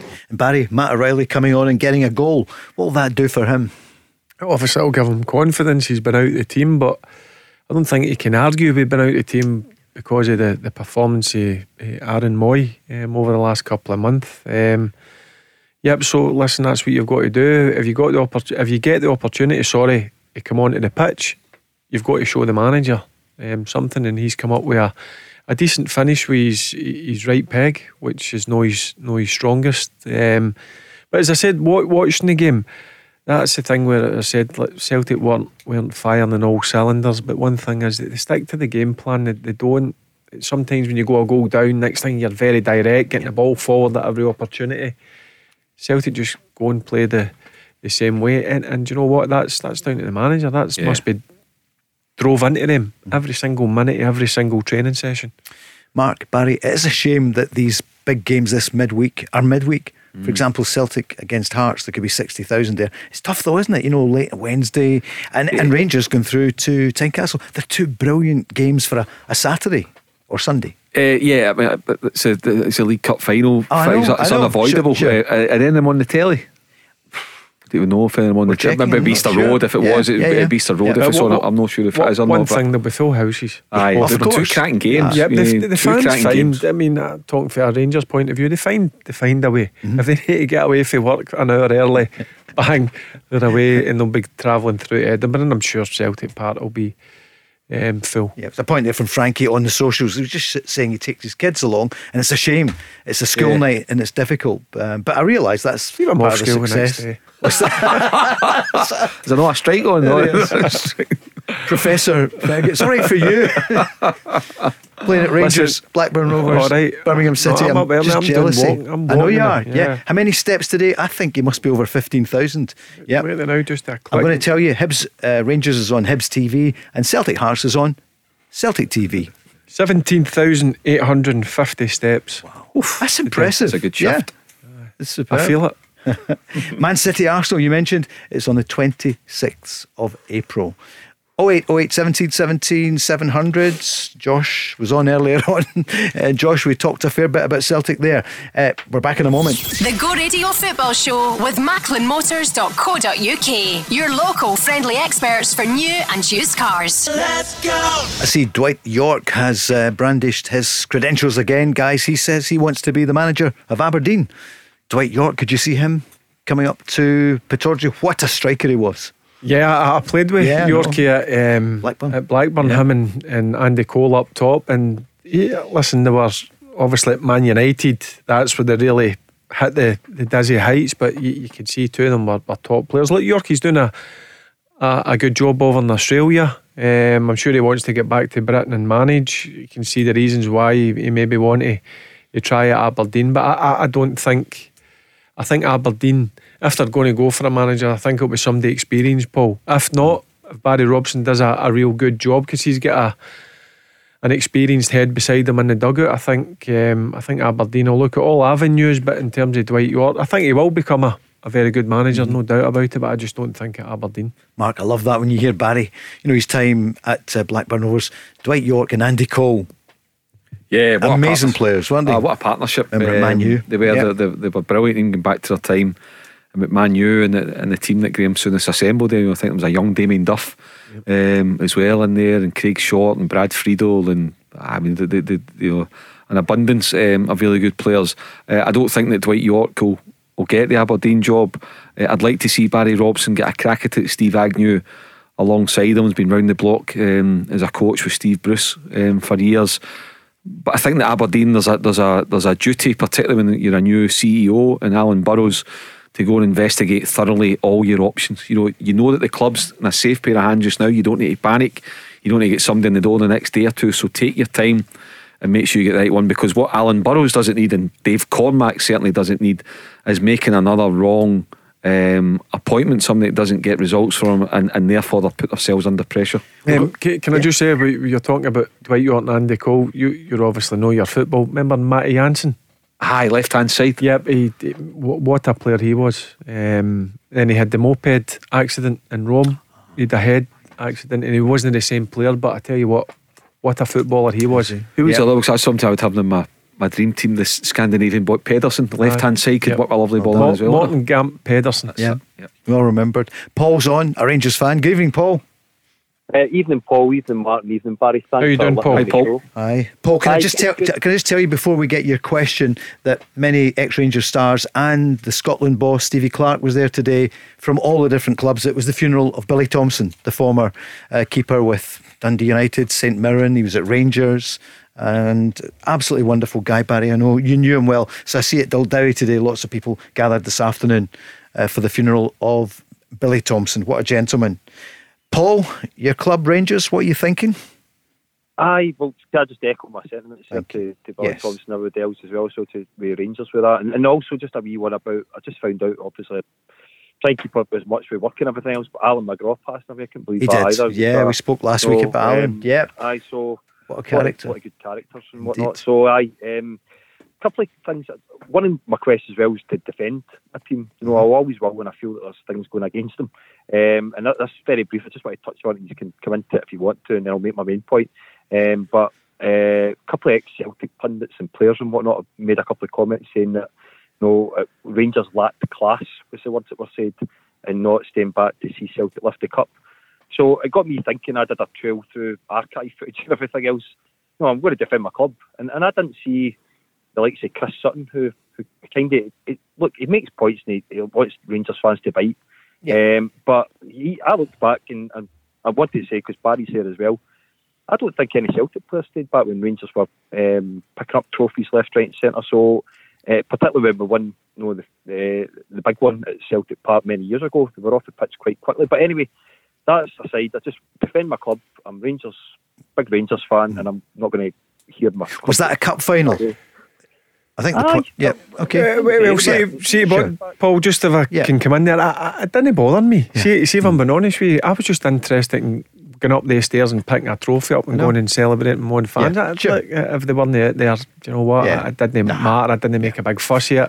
Listen, it was all about winning for me, and I made sure, or wanted to try and make sure that my team and the supporters had a good day. And I don't think I ever turned round to look if the opposition was there. It wouldn't have bothered me if they all walked into the dressing room and didn't want to see it. Like, they'll be disappointed, frustrated, whatever. It didn't concern me one single bit. Paul, Andy Walker was on with Barry, as you know, the other week, and he was exactly the same as Barry. He said no problem with that whatsoever.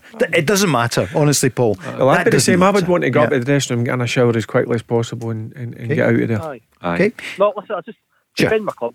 You've done it. I don't remember it at all. Other teams, for me, this is the first time it's actually been brought up.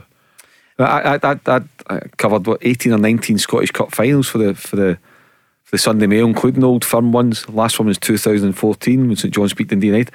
I don't recall any team standing the pitch applauding the one inside, and nor would I expect them to. Carabao Cup the same day as later on Newcastle. Maybe they did, but if they want to do that up here, no. And by the way, biggest rivalry in the world. The last thing Michael Beale needed as manager, on the back of the criticism that he received from some of his own supporters in terms of the Partick Thistle goal, was to stand and applaud Celtic. So I wouldn't expect it to happen, and I wouldn't encourage it. It wouldn't be for me either. If I'm a player, whether I was the winning team or losing team, on me. Paul, what's your football question? That's it. So I've created another point there. Well, just a wee note, just say, I remember Barry saying about what was his biggest disappointment, not winning the UEFA Cup. with Rangers. But just to say to Barry, listen, you took us on an amazing journey, and in my lifetime to see us getting to UEFA Cup final and the Europa League final, treasured moments. Would have loved to have won it, absolutely, but no, just to say well done in getting us there, and you shouldn't feel down about it, because at the end of the day, somebody had to lose, but you took us on an amazing journey. So just to say that, Barry accepts that. Yep. I wasn't thinking about it, but he's just put me in a bad mood again. Exactly. Right, Paul. Right, Paul, what's your point? Point right being about Raskin and all that type of stuff, and the team moving forward.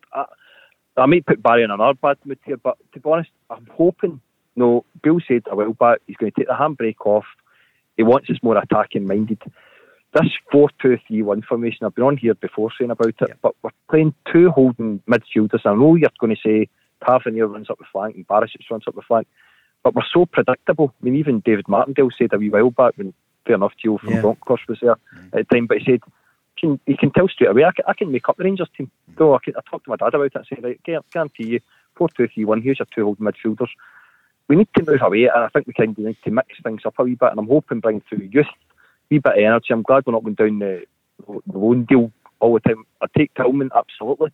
Glad to see, you'll probably ask for some of my calls come in about James Sands. I didn't want to slate the guy's character, but I said for umpteen times he wasn't Rangers class, in my opinion. I know he was put out his positions at certain times, but just didn't make it for me. Like the look of Raskin, I'm hoping more energy in, but I'm absolutely wanting to see something more through the middle and spicing things up a wee bit and moving away from 4-2-3-1. Don't know what Barry thinks of that, and what Mark maybe thinks of it as well. Barry?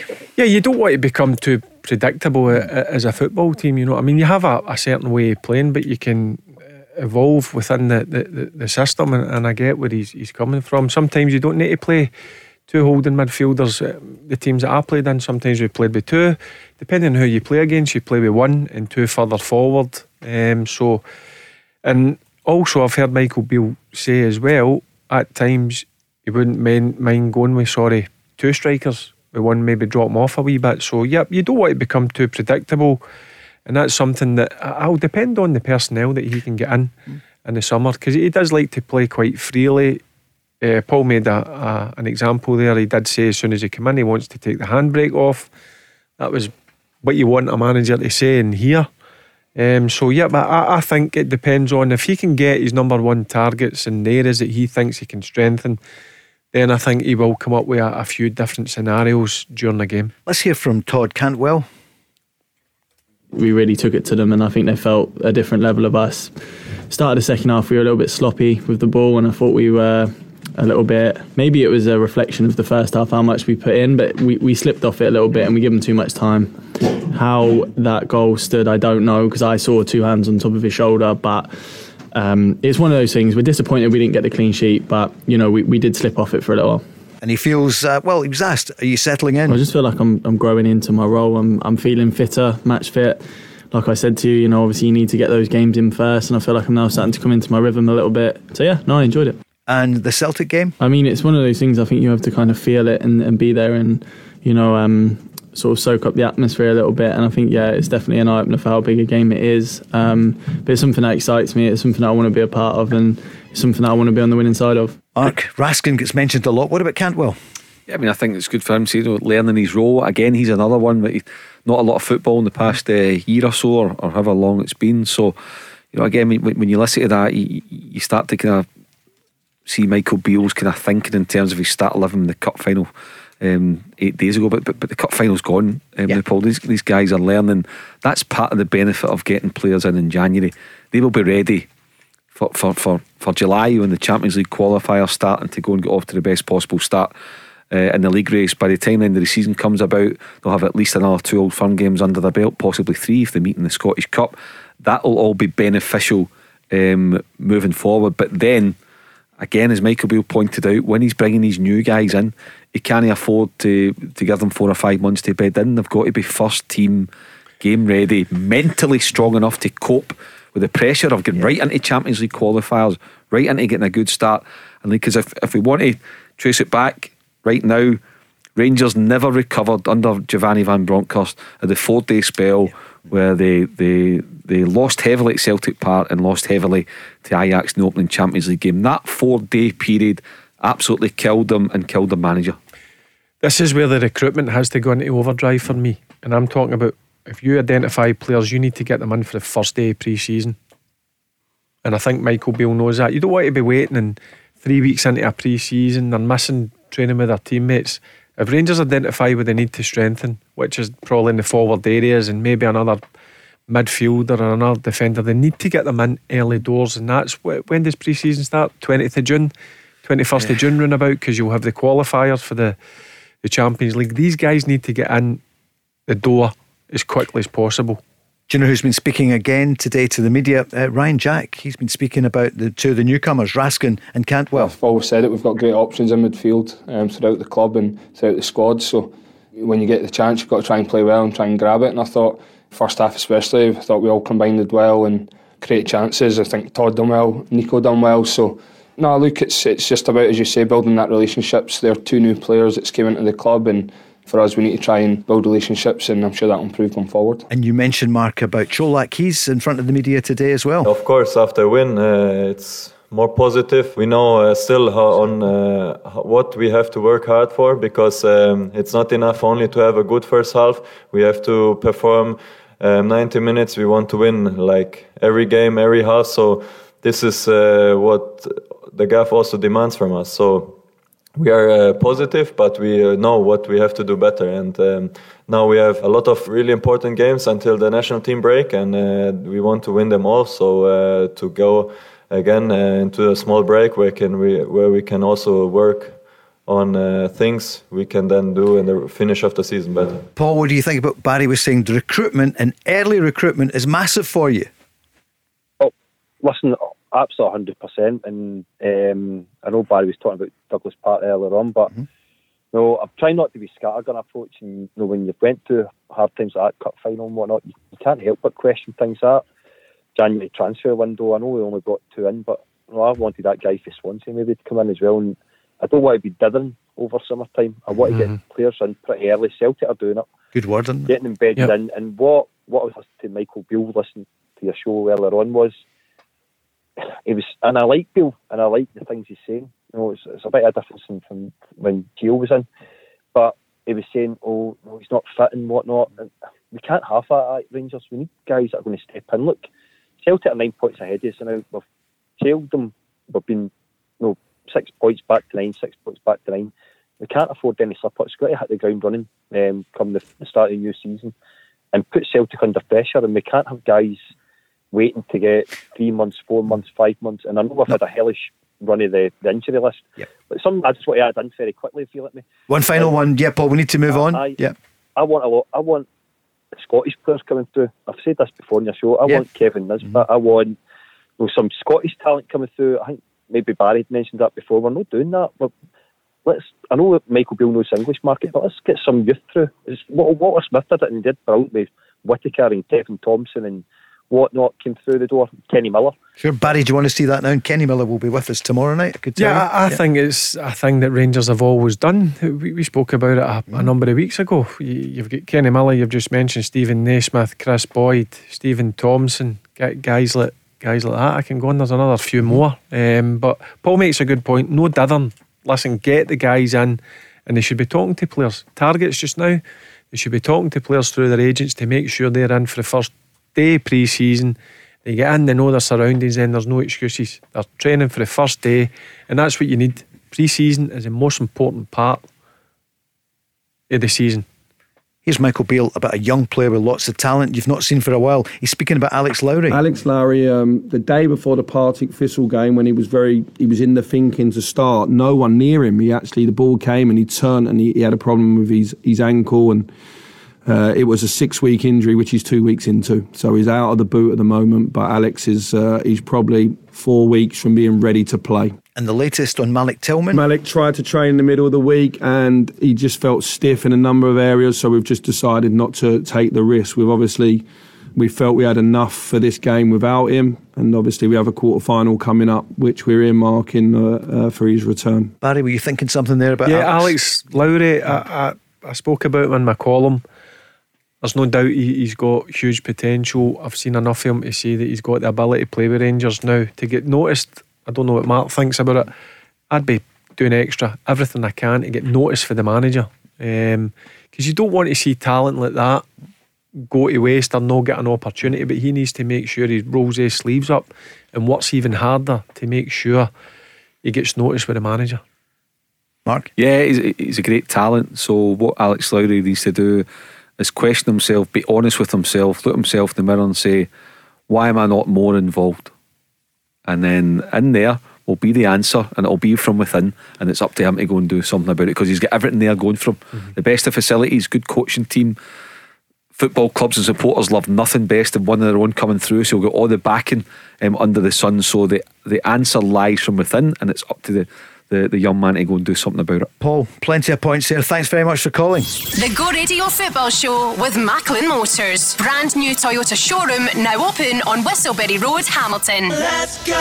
Thanks, Chris, for the traffic and travel. This time tomorrow night at 5, we're here with Peter Grant, the former Celtic star, and Kenny Miller, the former Rangers and Celtic star as well. Kenny's back in Scottish football. He'll be with us tomorrow evening. And then Wednesday, it's Barry himself along with John Hartson. So looking forward to the next few days. Mark, we'll see you very, very soon. Looking forward to it. Yes. I know you get. I know a custard pie when I see one. No. Andy and Oz are here on Thursday, and Barry and Stephen ahead of the Scottish Cup weekend. So Stephen again, huge one for him, isn't it? Yeah, Scottish Cup coming up. Yeah, it's a real chance for Falkirk to get to the semi-final. Yeah, absolutely is. Yeah, all that they wanted was to avoid Celtic and Rangers, and they've managed to do that. At the weekend, Barry, looking at all the games, Hearts St Johnstone, I think you got that one right, didn't you? The other day. Oh, you weren't on Friday. Yeah. It was Craig, but when we spoke about it on the Wednesday, I think you did go for Hearts. Yeah, I fancied Hearts to win, certainly at Tynecastle, against a stuffy St Johnstone team, but I fully expected Hearts, and it looked to me, of watching the highlights, it was pretty convincing. Josh Ginnelly, a couple of goals, Mark, and he's out of contract in the summer. Chris has done some great work for us here. I've got a list of everyone, and he's one of the players at Hearts. Yeah, he's certainly one that the club will want to tie down. I think there's been a wee line on the back of that earlier on today, just saying that preliminary discussions have started. Right. But I'm certain that Robbie Nielsen will want to keep him. Impressed by Hearts? They definitely. Yeah, they're going to finish that. They're a good side. I mean, I was at the game. St Johnstone actually played well. Maybe I think the scoreline maybe flattered Hearts a wee bit. Xander Clark had a couple of top raw saves. Opening goal was a deflection, all that kind of stuff. But they're really pleasant on the eye. And actually, what caught my eye too, Paul, I guess in the show a couple of times, was the work rate and the quality of Lawrence Shankland outside the box, linking play up, his first touch, using his body, all things like that. Yeah, I mean, he's more than a goal scorer. You know, he really joins in the game and helps join things up for Hearts as well. So he's worked a lot in his game. That's down to good coaching from Robbie and his staff, and he really looks the part. Yeah, he's definitely a better all-round football player. No doubt about it. Since he left, went to Belgium, a lot of people say that it didn't work. Right, that happens in football, but I think it was a shrewd bit of business with Robbie to bring him in, and you can see it when he plays. He comes deep, links up well. And listen, he's got an eye for a goal, there's no doubt about that. He certainly is. 21 goals. And Barry, you mentioned about him for, maybe Rangers. You'd said last summer it didn't happen. He was in the other night. Yeah, I think you should always look at home first. I always say there's good players here. There's good players. We spoke about it before. We've let too many good young players leave. I'm surprised that a Rangers or Celtic have not come in for guys like Josh Doig, Lewis Ferguson, my nephew, even before that, Hickey. Yeah, Aaron Hickey. Guys like that. So, I think we should look at some of the players that are playing here, because I certainly think they can do a job. Maybe no start and play every single game, but I tell you what, they would be right useful squad players. You need to find players that can go and win the title. That should be the main criteria for Rangers. Now, you cast your net far and wide and you bring in the best possible options, but there might be one or two solutions under your nose at Hearts or Hibs or Aberdeen or Dundee United or Motherwell, St Johnstone, wherever it may be, and they'll know their way around the Scottish game. There's no settling in period. They won't cost fortunes, so you're not putting huge chunks out your budget, and they know their way around the Scottish game over 30. That is all that matters. It's not about trying to get 10 points in the Champions League or, you know, winning the League Cup. It's about winning, beating Celtic over 38 games. That is the priority for Michael Beale and his squad and his recruitment team over the next few months. The example I keep using is Kevin Nisbet. His deal to Millwall, which obviously he knocked back towards the end. He wanted to come back up and obviously reevaluate it in the summer. £1.4 million. That was the fee with add-ons, obviously, if you play 20 games or 40 games. I'm not too sure exactly it was. Don't tell me that's no a right good deal for somebody. Don't tell me Kevin Nisbet hasn't got the abilities to play at a Rangers or Celtic. For me, I've seen enough of him since he's come back off his injury. And Lawrence Shankland as well. He's 21 goals. Imagine the amount of chances it would get created for a likes of a Kevin Nisbet and a Lawrence Shankland at a Rangers or a Celtic. And sometimes it baffles me why they don't look to go and cast an eye over these players every single week, because I think they could do a job, no doubt about it. We underestimate the talent in our country. Yeah, that's my honest opinion. What about Hibs then? So that's Hearts on 45, Celtic on 76 points, Rangers 67, Hearts 45, and Hibs on 40. Mark, they'll now be looking to say, hey, we could catch the Hearts. Aye, you know what? Let's give credit to Hibs, because you know, I think Lee Johnson went into the game against Aberdeen the night that Jim Goodwin lost his job, and had Lee Johnson lost that night, it might have been him. Walking across the pitch with P45. So you know, credit to him for turning it around. He might look upon, you know, one or two changes that were made during the January window as being significant in a positive way, the way they've kicked on, and it looks as if they're going to give Hearts a run for their money, and they'll certainly make it very, very difficult for Rangers on Wednesday night. Certainly will, Barry. And Livy been disappointing, aren't they? They're on a poor run at the moment. Yeah, they are. And do you know what, I think Mark's spot on, because he did say that generally the team's out with Celtic and Rangers, and I'd probably put Hearts into the equation as well. That they do go through the wee spurts, say like 4 or 5 defeats. But looking at that game on Wednesday, I think Livingston will beat Dundee United. I think Dundee United are in trouble. You think I so? do. Yep, I do. You seen that? I watched the game against Aberdeen, and initially you get that feel good factor for about 20 minutes, 25 minutes, and when the game started to settle, Aberdeen started to get stronger, and as the game went on, even when they equalised, I still fancied Aberdeen to go on and get that winning goal. They got a second then a third, but yeah, I can't see Dundee United surviving. Tough one for Jim Goodwin. You mentioned Hibs there. Hibs next up against Rangers. Ange Postecoglou isn't speaking today about the game. I would think we'll have him tomorrow probably. Michael Beale has been speaking though about the match with Hibs. Usually there's a good atmosphere, they're feisty games, and I think that there's no reason why Hibs wouldn't be on the front foot against us, and our away form's been very, very strong, and I think we'll have to perform well. I think we're in a good place at the moment, and we should go there very confident, but we're going to face a team that's going to meet us head on, and I think that makes for a good game. So he was asked today about the contract situation. I just want to see where this squad is and where it's going. I think I've come back in and tried to give the team stability with some of the old things that we did when I was here previous. We had a lot of injuries when I come in. We've stabled it. We've lost one game in, 16, one game in 18 for the team. So I've gone with stability, but you're going to see change. You're going to see change in the way the team plays and the formation and everything. We just got to get to that moment. In terms of Ryan and Alfredo, they're both going to have options in the summer. Ryan Jack, Scott Arfield, Alan, all of those guys. I wanted to focus on the football. So whatever chats went on before I came in, of course I've had some personal chats with the boys, but we haven't put anything in front of anyone because we want to see how things move in the coming weeks. And it doesn't have to make sense to anybody other than ourselves. You know, of course I've spoke to those boys. The most important thing is I want them to focus on football, and they're focused on it. I've been delighted with both Alfredo and Ryan. But every player really, no one's given me a problem since I've come back in, regardless of their status and where they're at contract-wise. Barry, what's your reaction to Michael Beale?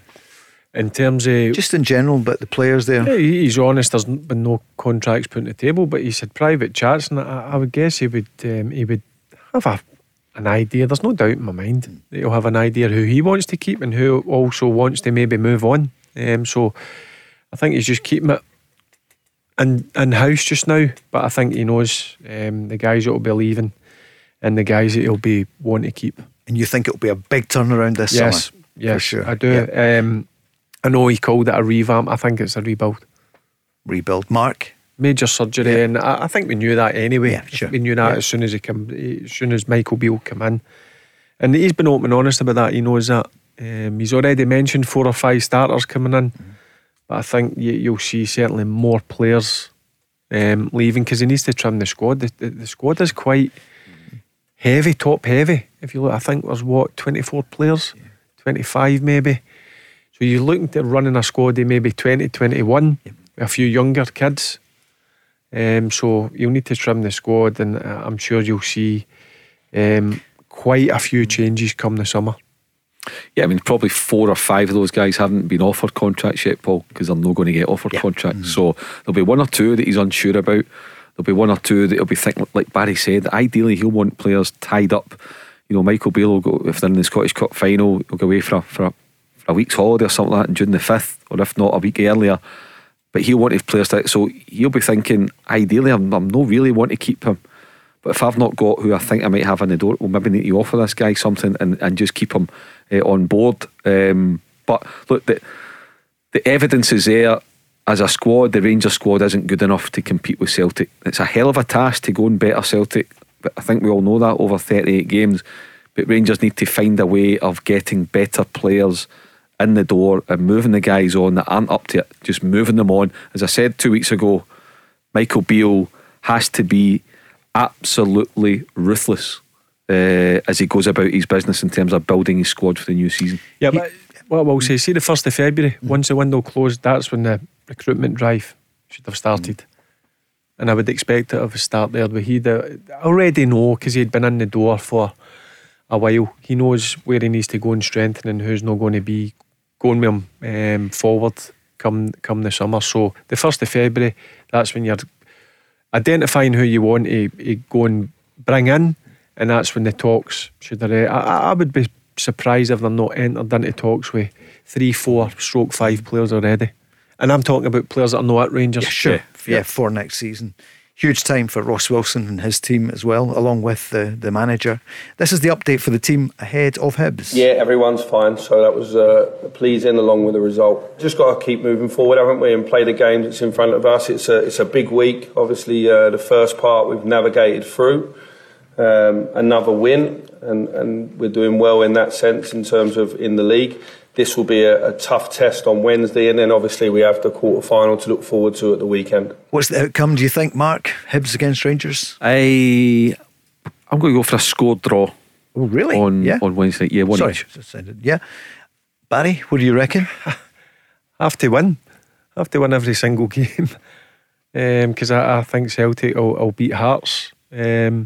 I was going to say pretty convincingly. I think Hearts will come and make a game of it, but I see Celtic winning by a couple of goals. So Rangers, you need to keep the coattails and hope that something slips up. But see, in terms of players, I'm just looking. Obviously, Chris has done a brilliant job here with players out of contract. Yeah, Dell's got some amount of work to do, and he's got 24 players out of contract. 4 are loans, and St Johnstone as well. St Johnston's got 13. So quite a few managers will have busy summers. So well done, Chris. Great research, thank you, Chris. For Celtic then, Barry said he's going for Celtic to beat Hearts. This was Ange speaking, his summary of the game yesterday. You know, we knew it'd be a good challenge for us here, and obviously after the penalty decision we kind of had to just maintain our composure and our discipline. I thought the lads did that. You know, we kind of didn't get too carried away with the state of the game at the time, and for the most part handled it well. And you know, even when they went down to 10 men, very easy to just sort of think you have to change your approach. But you know, I thought we maintained our composure again, and you know, the guys coming on were fantastic in terms of just when we needed that extra sort of energy and sort of drive, they gave it to us. And surely give Alistair Johnson his goal. Well, I'm going to take it. I'm going to claim it. I need to see a better replay of it just to make sure. But it felt like mine. I celebrated like it was mine. And yeah, I hope Canada woke up early for that kickoff. It was obviously an early one back home to see that. But no, it was important, obviously, going into halftime. down a goal, but up a man. So we just knew that we needed to stick to what we were doing. And of course, once we got the equalizer, we're pushing, we were knocking on the door, and it felt really good to, be at least play a part in whatever that goal was that pushed us ahead. So no, it was a good result in the end, and again, a good performance in the second half from us. And Mark, for Celtic, they won't want to lose anything on Wednesday night.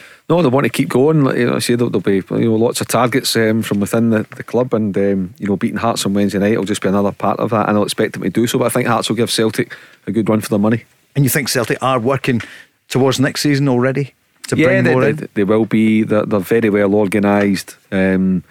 See, with that list that Chris has compelled one player out of contract, which is a 4th or 5th choice goalkeeper, Conor Hazard. So that shows the proper work that's going on behind the scenes, all fronted up by Ange Postecoglou. It just shows you, if you've got the right man in charge, give him the power. Barry, what's your score then at Tynecastle? Celtic Park. At Celtic Park, I beg your pardon, it is, I think 3-1 Celtic. And then your scoreline at Tynecastle. No, we'll hold that for later in the week for the cup game. No, for the cup game. All right, sorry. I was just trying to come back on that one. There's games on Wednesday, I'm I know, trying to think. Yeah. One game at a time. You'll be back on Wednesday. Looking forward to it. You'll be here with John Hartson. Mark, thanks very much. Thanks Chris. Paul. Thanks Barry. Cheers, Paul. We're back here tomorrow night. Peter Grant and Kenny Miller. The Go Radio Football Show with Macklin Motors. New Toyota showrooms now open in Glasgow and Hamilton. Let's go! There's a new name for Toyota in Lanarkshire. From one of the UK's biggest names in motor retail. Macklin Motors Toyota is now open in Hamilton. We're bringing you everything Toyota, backed by first-class service. So come and view the stunning new Toyota range, all with up to 10 years warranty. Including the Igo Cross and the new Yaris Cross compact SUV. See our great choice of approved used Toyotas. Our formidable range of commercial vehicles, including the Hilux. Get expert servicing from our manufacturer-trained technicians. And specialist advice from our Motability team. Macklin Motors Toyota is open now at Whistlebury Road, Hamilton.